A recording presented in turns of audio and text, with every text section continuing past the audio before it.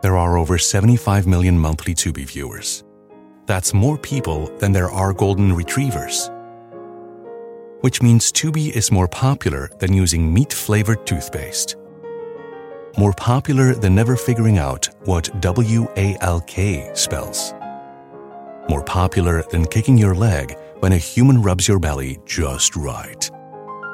Tubi, it's more popular than golden retrievers. See you in there.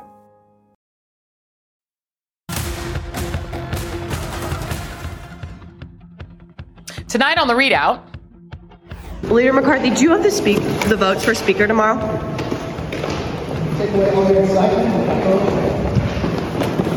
McCarthy, do you have the votes for Speaker locked in tomorrow? I think we're going to have a good day tomorrow. Kevin McCarthy plays Let's Make a Deal with the most radical fringe members of the Republican caucus, with his long-time quest to become Speaker in serious peril, or comical peril, depending on your point of view. One vote Kevin needs belongs to George Santos, the biggest liar in Washington since Donald Trump left town. We're getting a look at Trump's taxes, but where did Santos get his money? Also tonight, Gen Z finally arrives in Congress. 25-year-old Congressman-elect Maxwell Frost joins me. And Republicans love to call themselves pro-life, but in recent weeks, many of those same people were voting against bare minimum protections for women and children. And tonight, we're calling them out. We begin tonight with a Happy New Year to all. We are now in the year 20 Michael Jordan. Big ups to Dr. Ashby for that one. And hopefully 2023 won't weirdly decide to play baseball instead of sticking to its core competency. Now, 2022 ended with a couple of somber notes. The great Barbara Walters passed, as did a retired pope. But we also learned some things.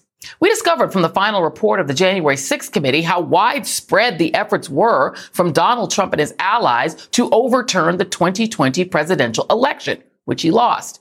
And we learned definitively that the dumbest decision Trump ever made, besides trying to operate casinos or trying to force USFL games into the fall season when he owned the New Jersey Generals and Herschel Walker played for him, or, well, looking directly into an eclipse, was to run for president.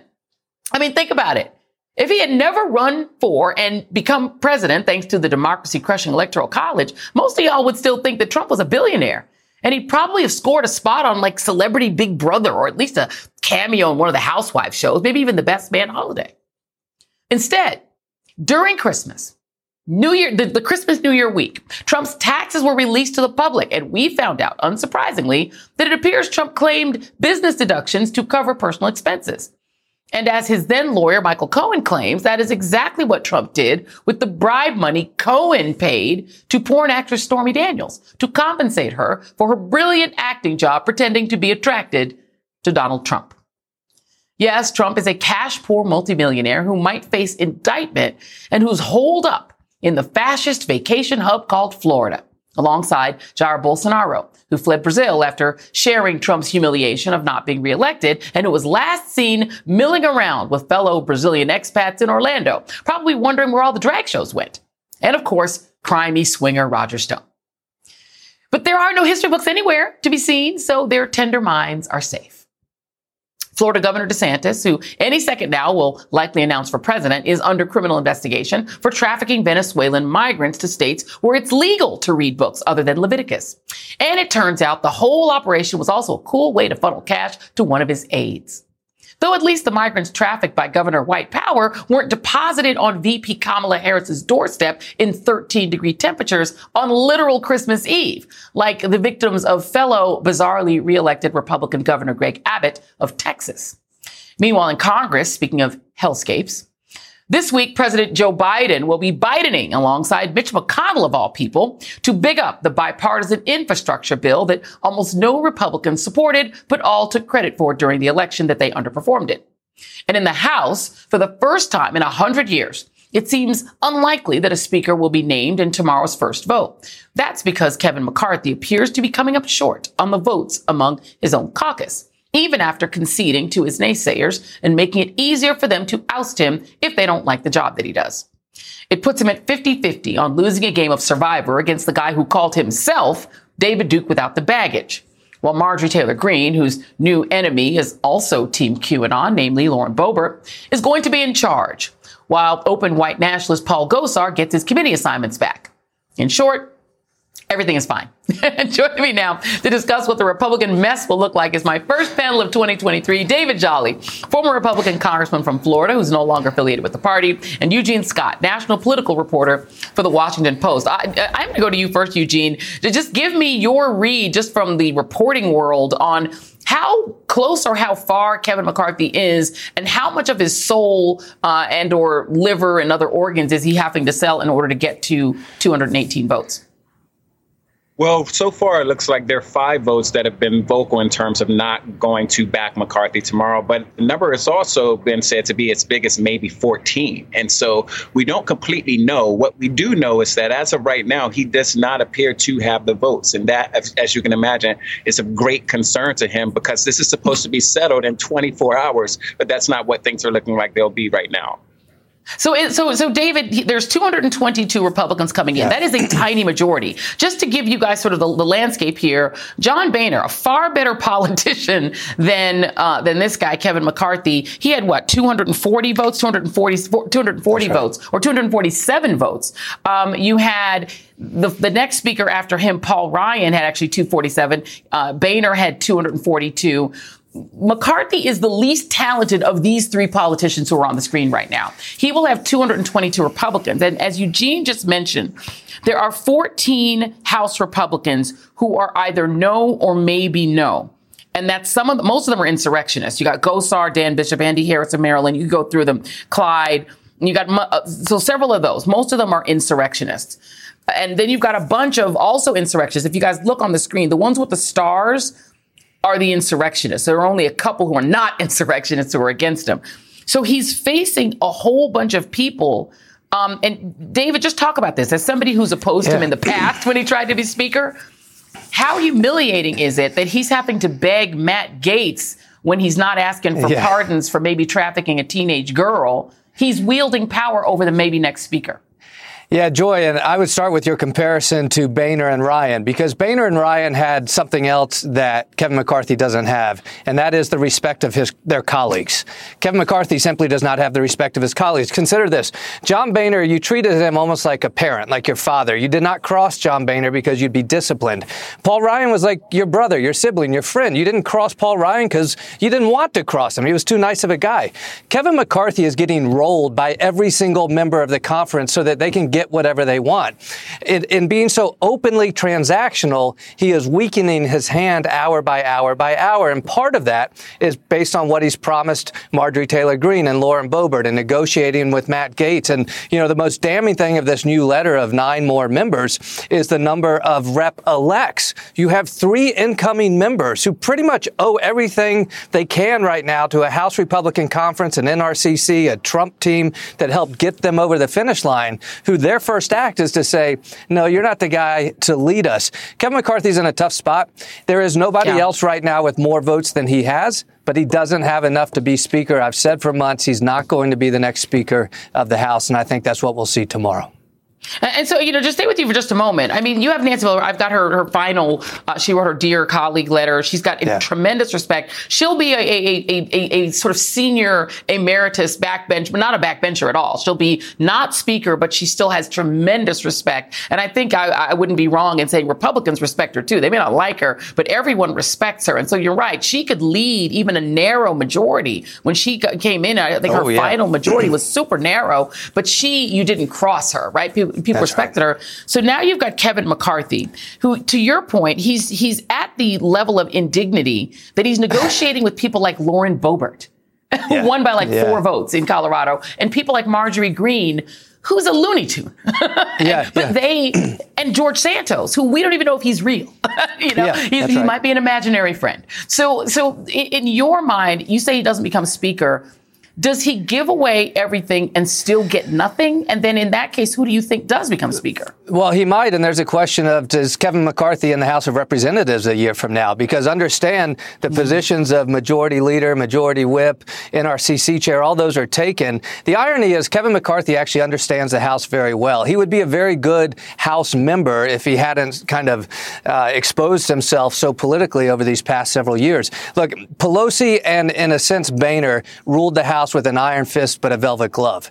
Even though they had that trait similar, what really sank John Boehner was this motion to vacate the chair. When he was there, only one member of the House could call for essentially a vote of no confidence. What Kevin McCarthy has given it away is now to say 5 members, and I bet by tomorrow he's down to 1 member.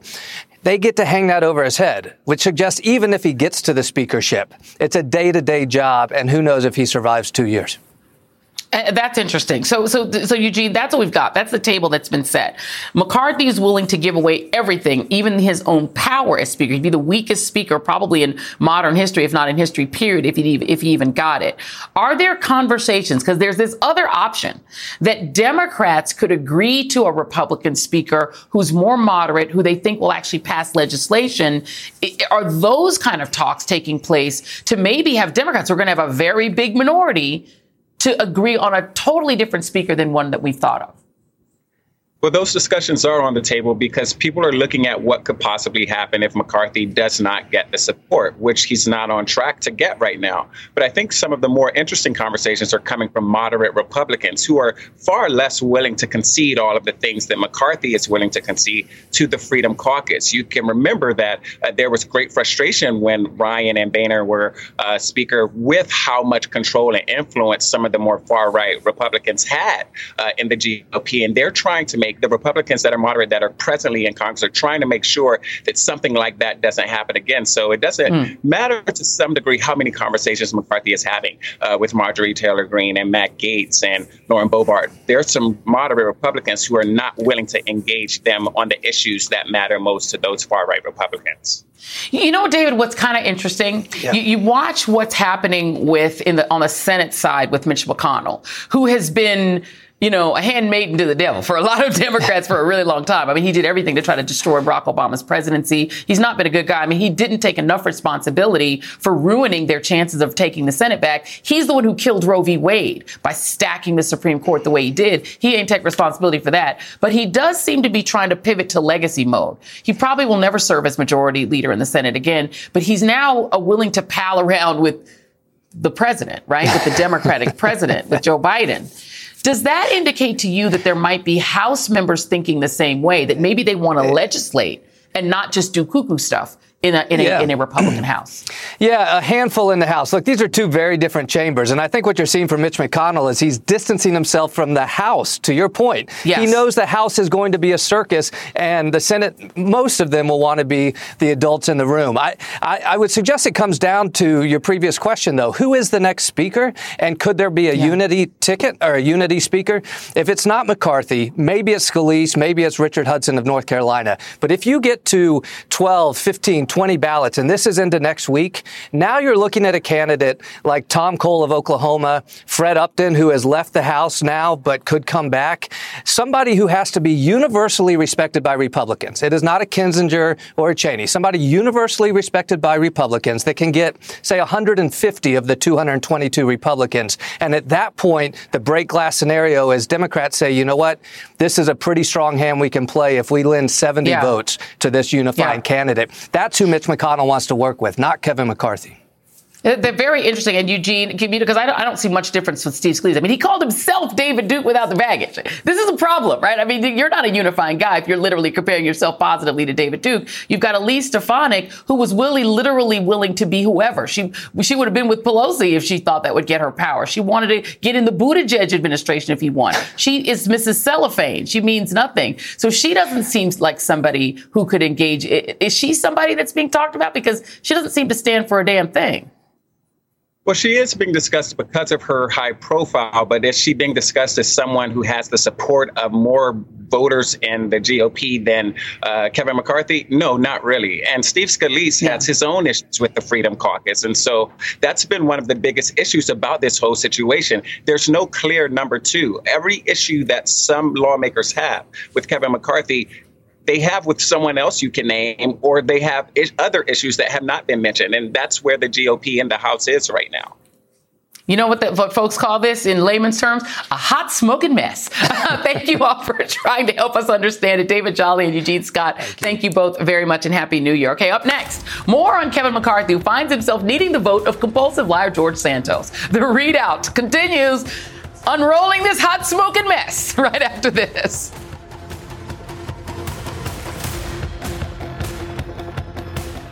There are over 75 million monthly Tubi viewers. That's more people than there are influencers on the internet, which means Tubi is more popular than sponsored posts for digestive enzymes and high coverage foundation. More popular than soft launching your boyfriend. More popular than making boomers explode with rage when you tell them how much you make on a single post.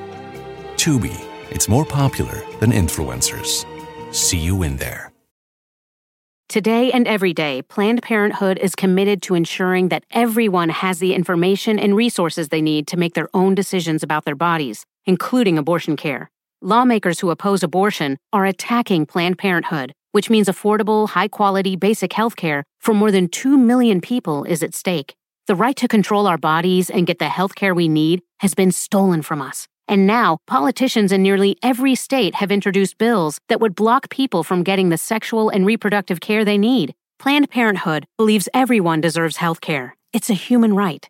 That's why they fight every day to push for common-sense policies that protect our right to control our own bodies and against policies that interfere with decisions between patients and their doctor. Planned Parenthood needs your support now more than ever.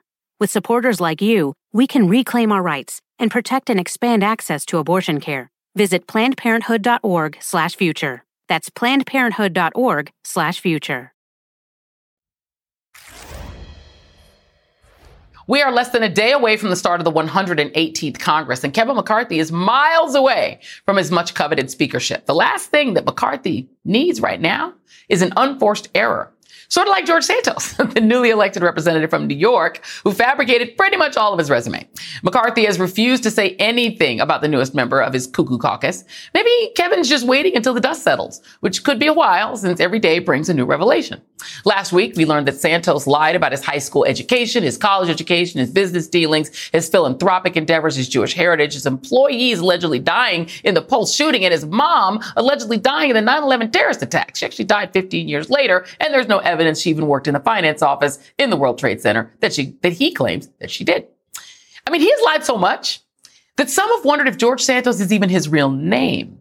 Well, the Washington Post found out that it is his name, but he actually hates being called George. In fact, he once wanted to be called Anthony DeVolder, which is his mother's maiden name. They also discovered that Santos claimed to have helped develop carbon capture technology and once said that he had a very extensive role in gas and oil in this country.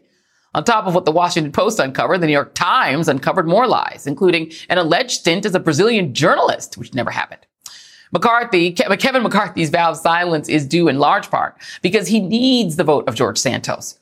Republican Kevin Brady, who's retiring, said Santos should consider resigning given the magnitude of his lies.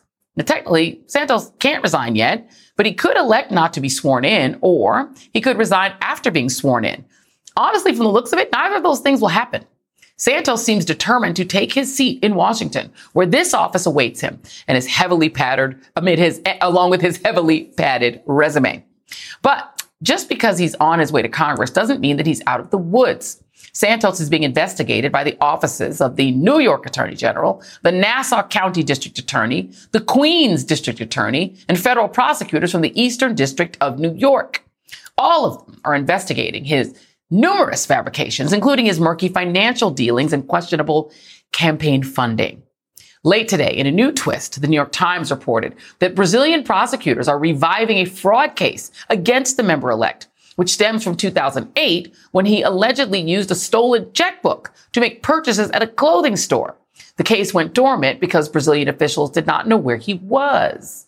If found guilty, Santos could receive up to 5 years in prison, plus a fine. Joining me now is Democratic Congressman Ritchie Torres of New York and Susan Del Percio, Republican strategist and MSNBC political analyst. That was exhausting to go through, Congressman Torres. I mean, we're starting to wonder if he's imaginary because nothing about him appears to be true. But I want to start on this Brazil situation.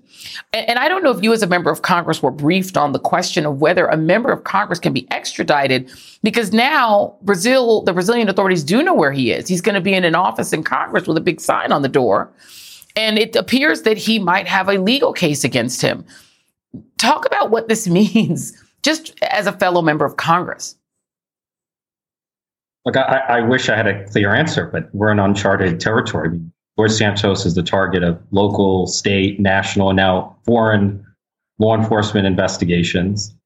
He's a pathological liar who cannot be trusted to serve the very public he defrauded.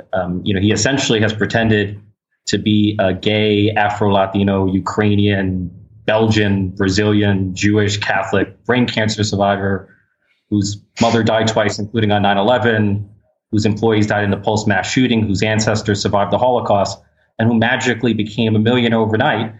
And all of these lies would be laughable were the consequence is not so serious, were not for the fact that he's about to become a United States congressman, and he's about to have access to critical information affecting national security. When you're a member of Congress, you receive security clearance by virtue of your position.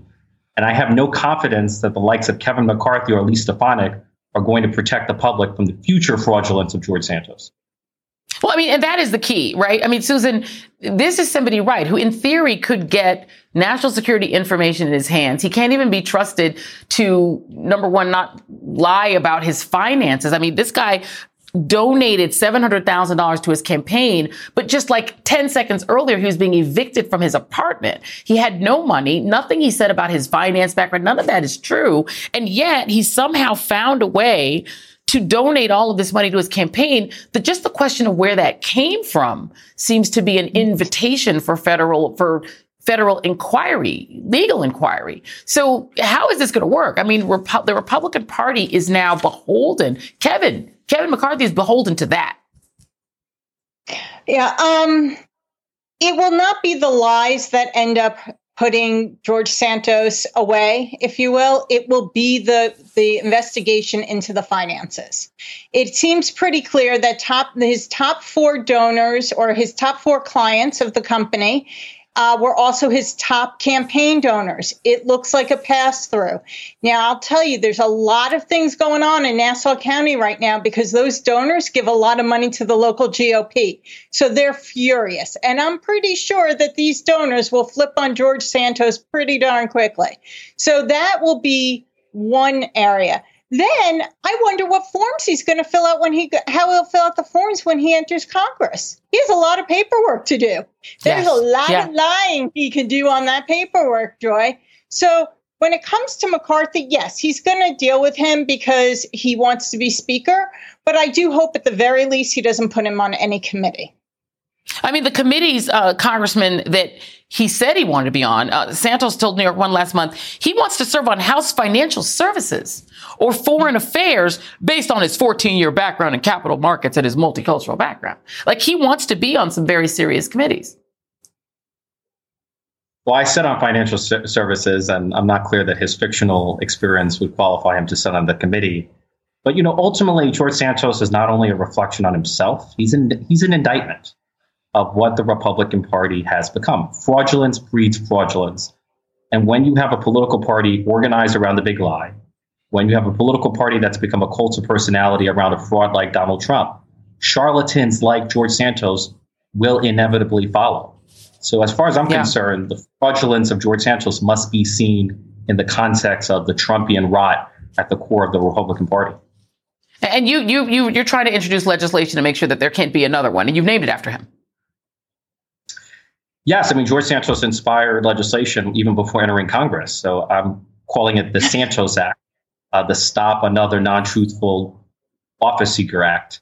And it would require federal candidates to disclose in writing, under oath, under the penalty of perjury, their employment, military, and educational background, so that candidates who do lie to voters can finally be punished, so that voters have the ability to compare what a candidate has said under oath versus what a candidate claims on the campaign trail.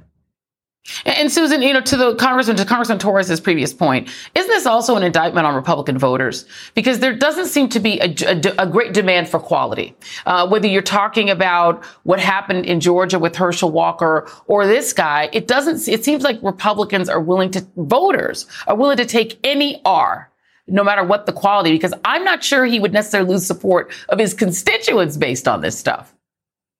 I'm pretty sure that the folks out on Long Island and in Queens are pretty upset, even the Republicans, with this deception.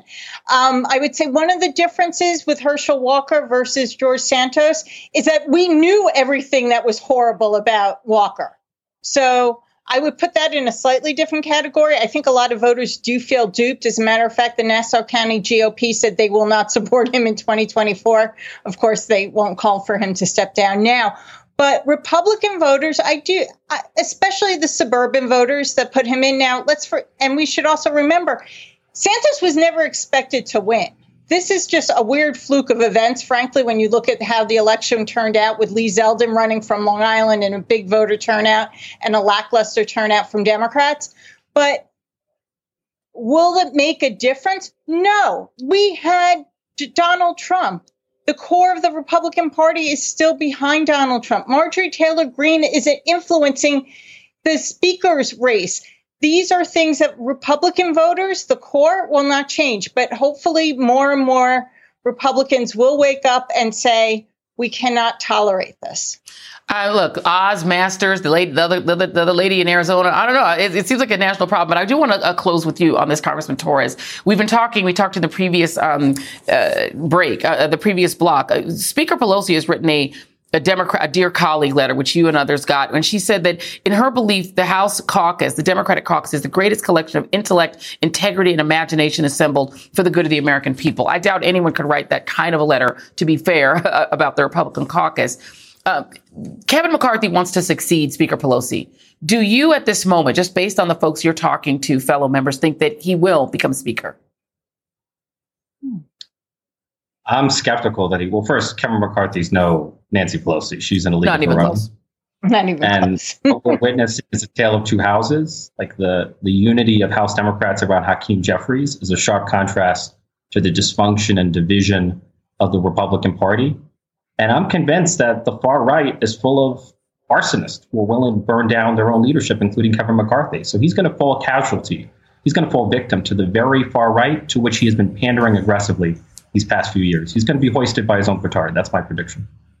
It's going to be very, let's just say, interesting to watch. Maybe you live in interesting times is actually an insult in the original parlance. So it's not going to be interesting in a good way. Maybe. Congressman Ritchie Torres and Susan Doversio, thank you both. Happy New Year. And still ahead, finding an affordable apartment in D.C. sounds like a great way to begin settling in as the first Gen Z member of Congress, but not so fast. Congressman-elect Maxwell Frost joins us next to explain.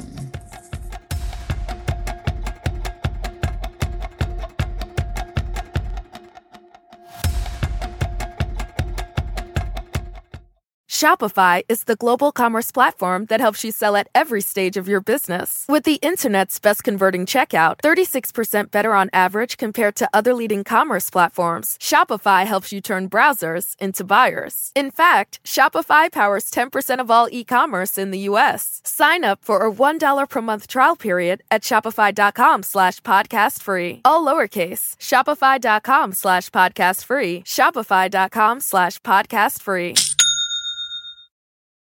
Stay up to date on the biggest issues of the day with the MSNBC Daily newsletter. Each morning, you'll get analysis by experts you trust, video highlights from your favorite shows. 2024 is now truly the most important election in the history of our country. Previews of our podcasts and documentaries, plus written perspectives from the newsmakers themselves, all sent directly to your inbox each morning. Get the best of MSNBC all in one place. Sign up for MSNBC Daily at msnbc.com.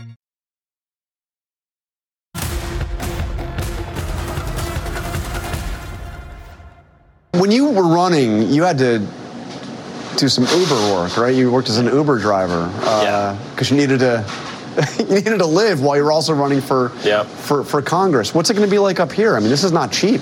Do you have to? Yeah. I mean, it's not cheap. I'm dealing with it right now, getting denied from apartments, trying to figure out where to live because I have bad credit. Probably just going to have to couch surf for a little bit.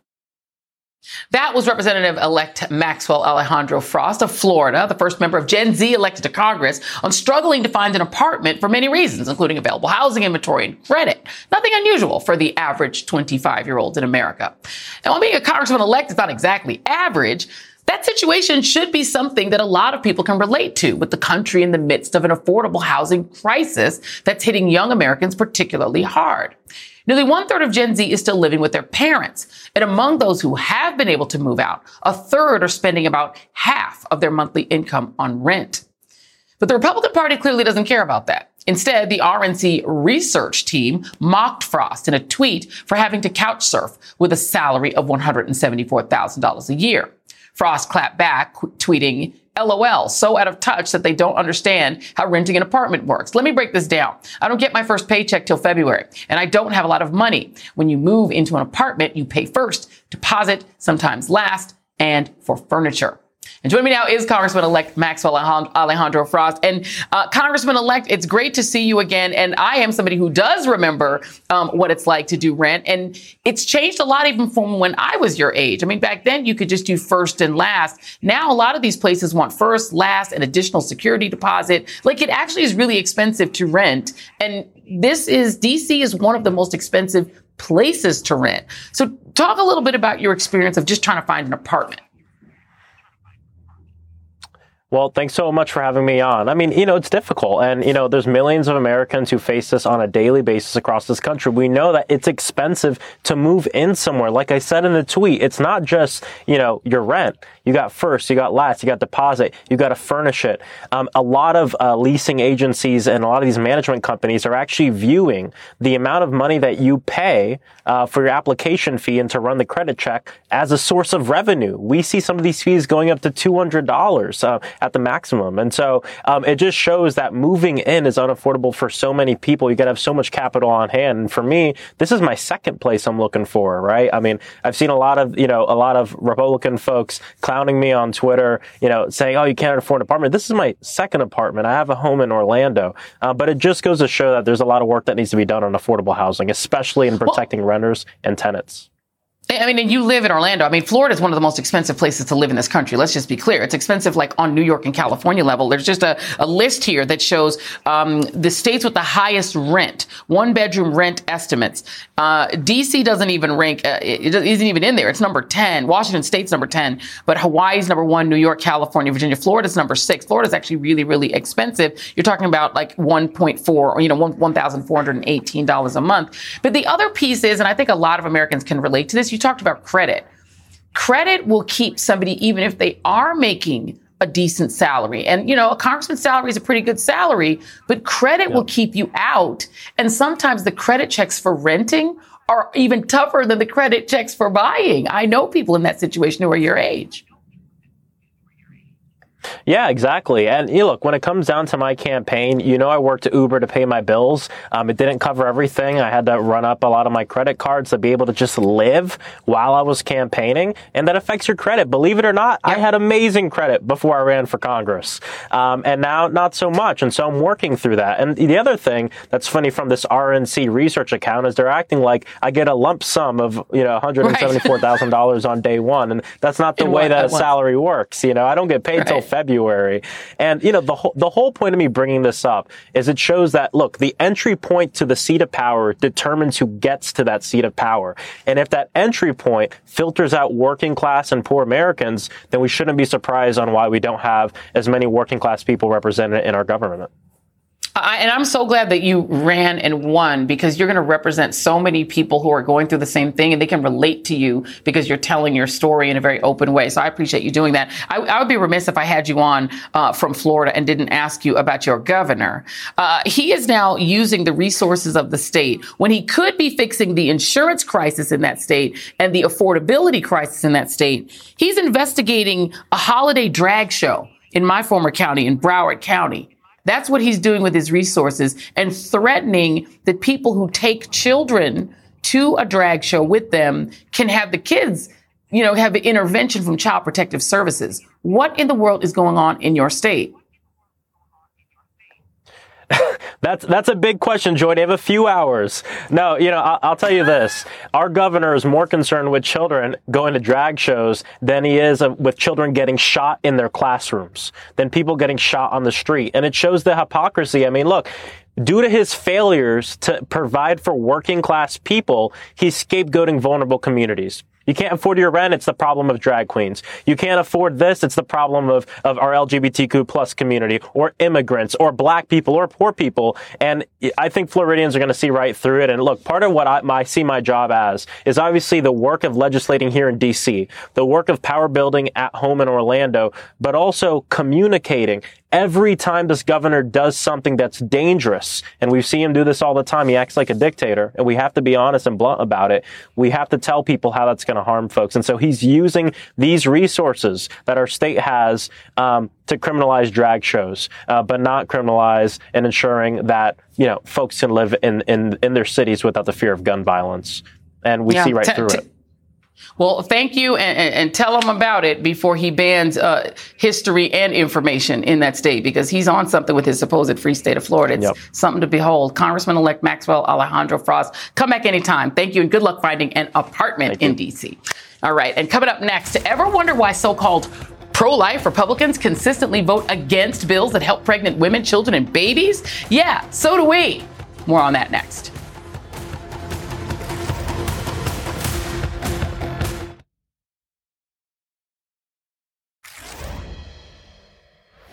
As we brace for a Republican-controlled House in a post-Roe America, it may be a good time to take a closer look at just what the so-called pro-life party has been doing, or attempting to do, legislatively since winning their tiny majority in November. Over the past month, Congress has voted on numerous pieces of legislation. And while several passed with bipartisan support, there was a considerable amount of Republican opposition to members that all had one thing in common. That is, they affect either pregnant people, mothers, or young children. And these weren't complicated or thorny issues. In fact, they all seem like pretty basic, bare minimum stuff. For example, in the House, 90 Republicans voted against the Pregnant Women in Custody Act, which would guarantee minimum levels of health care and nutrition for women who are pregnant and incarcerated and their newborns, while also preventing those who are 8 months pregnant from being placed in solitary confinement. Among the politicians who voted against the bill were Matt Gaetz and soon-to-be ex-Congressman Madison Cawthorn. 44 Republicans voted against a bill that aims to provide maternity services for pregnant and postpartum veterans. Yes, you heard that right. The party that supposedly loves the military doesn't want to help those serving our country while pregnant. Make it make sense. 17 Republicans voted against the Early Hearing Detection and Intervention Act, a bill that would help early diagnosis and treatment for deaf and hard of hearing newborns, because apparently they only care about the health of babies who are in utero. Once you're out, you're on your own, kid. There were also 28 Republican House members who voted against the Respect for Child Survivors Act, a bill aimed at protecting victims of child sex abuse. Those opposed, including none other than Lauren Boebert and QAnon Congresswoman Marjorie Taylor Greene, both of whom have previously made comments equating queer folks to groomers. And it's not just the House, by the way. In the Senate, 5 Republicans, all of whom are male, voted against the Pump Act, a bill that guarantees workers who are breastfeeding reasonable time to pump, which if you've ever had to do that before, you know takes a lot of time. Well, 24 Republican senators voted against the Pregnant Workers Fairness Act, which ensures that women receive accommodations like water bottles, the option to sit if you're working at a cash register, and bathroom breaks when you're pregnant. The hypocrisy is astonishing. But even as these bills all end up passing or becoming law, it's still important to note, because in just 24 hours, it is that very party that will control the House of Representatives. And while all of this is happening, red states are implementing more and more bans and restrictions that are putting women's lives on the line. And we'll take a look at one of those horror stories after the break. The horrific and cruel impact of post-Roe America continues, this time in Louisiana, where abortion is banned. As reported by NPR, Caitlin Joshua was between 10 and 11 weeks pregnant when she started bleeding heavily, passing clots and tissue. She sought care at 2 different emergency rooms, but each time was sent home without treatment options. When she arrived at the second ER, her jeans were soaked with blood. She was told to go back home and wait. Joshua's discharge papers couldn't even state that she was having a miscarriage, which is medically described as a spontaneous abortion, because that would then flag an investigation on the hospital. Weeks later, Joshua passed the pregnancy at home, telling NPR, "This experience has made me see how Black women die." Joining me now is Erin Carmone, senior correspondent for New York Magazine. And Erin, good to see you. Probably the most unsurprising thing in the world is that women are nearly bleeding to death, and in some cases actually going to bleed to death because of the end of Roe. Your thoughts? Well, Joy, I mean, it's been 6 months since Roe v. Wade was overturned. And for the first few weeks that we heard horrific stories like the story of Ms. Joshua, we were told that this was hospitals and lawyers and doctors over-interpreting the law, wrongly interpreting the law. We were told that this was a ploy to make pro-lifers, quote unquote, look bad. Well, it's been 6 months, and we are still hearing these chilling stories, and you can only conclude that these laws are working exactly as intended. That is to say, they are creating a chilling effect where people can't get the medical care that they need. They practically need to be bleeding to death. This is a woman who repeatedly, specifically asked for care and was denied, even had her prenatal care delayed because people don't even want to know in medical offices if somebody might need miscarriage care. Again, we've been told again and again that miscarriage is not affected by the abortion bans, but every week we hear somebody who's going through a horrific experience in their life that's being made worse because of the fear that medical doctors have that they'll be prosecuted. A valid fear, I might add. And we know that, maternal death is much higher. The rates of maternal death are much higher in this country than in most developed countries. They're far higher for Black women than for non-Black women. And in the states that have banned abortion, you look at the maternal mortality rates and they're horrific. Arkansas, rates per 100,000 live births. Arkansas, Kentucky, Alabama, Tennessee, Louisiana, and Mississippi have horrific maternal mortality rates. You also have in Louisiana, the state where this took place, Ms. Joshua's situation took place, 4 Black mothers die for every white mother, and 2 Black babies die for every white baby. And this is the state where Senator Bill Cassidy said the following about the maternal mortality rate. Let's play it. Louisiana, about a third of our population is African American. African Americans have a higher incidence of maternal mortality. So if you correct our population for race, we're not as much of an outlier as it would otherwise appear. Still, Louisiana is nearly 1/3 Black. And so what he's saying is if you just don't count the Black ladies and we just discount their deaths and we're fine.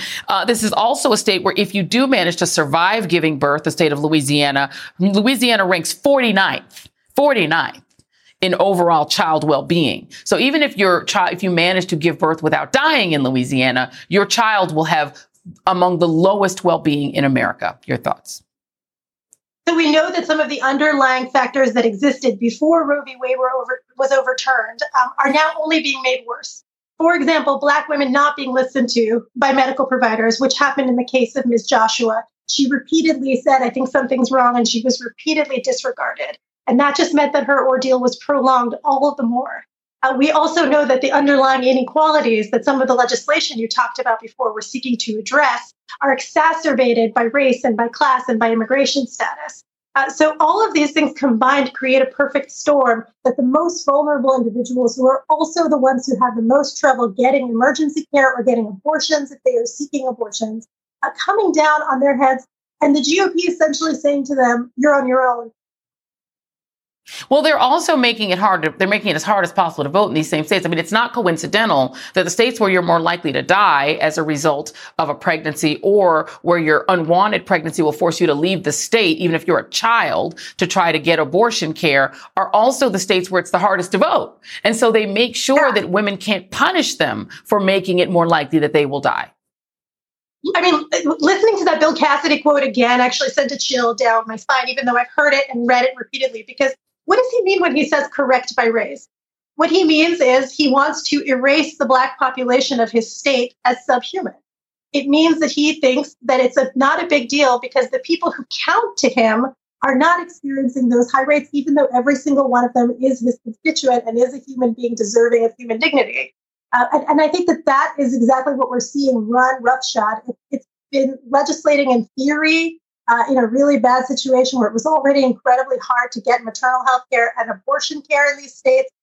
Now, again, they've had months to create a situation in which it supposedly reflects their pro-life values. They have not done so. How many more women have to present at a medical care provider for them to say, we're not going to keep letting this happen. Yeah. And most of these states, it will not surprise you, were the states where there was formerly slavery, that they literally went to war against the United States to preserve. There was slavery all over the country, but these are a lot of the states that decided to go to war against us in order to keep it. Not surprising at all. Erin Carmone, thank you very much. And that is indeed tonight's ReidOut. Shopify is the global commerce platform that helps you sell at every stage of your business. With the internet's best converting checkout, 36% better on average compared to other leading commerce platforms, Shopify helps you turn browsers into buyers. In fact, Shopify powers 10% of all e-commerce in the U.S. Sign up for a $1 per month trial period at shopify.com/podcast free. All lowercase, shopify.com/podcast free, shopify.com/podcast free.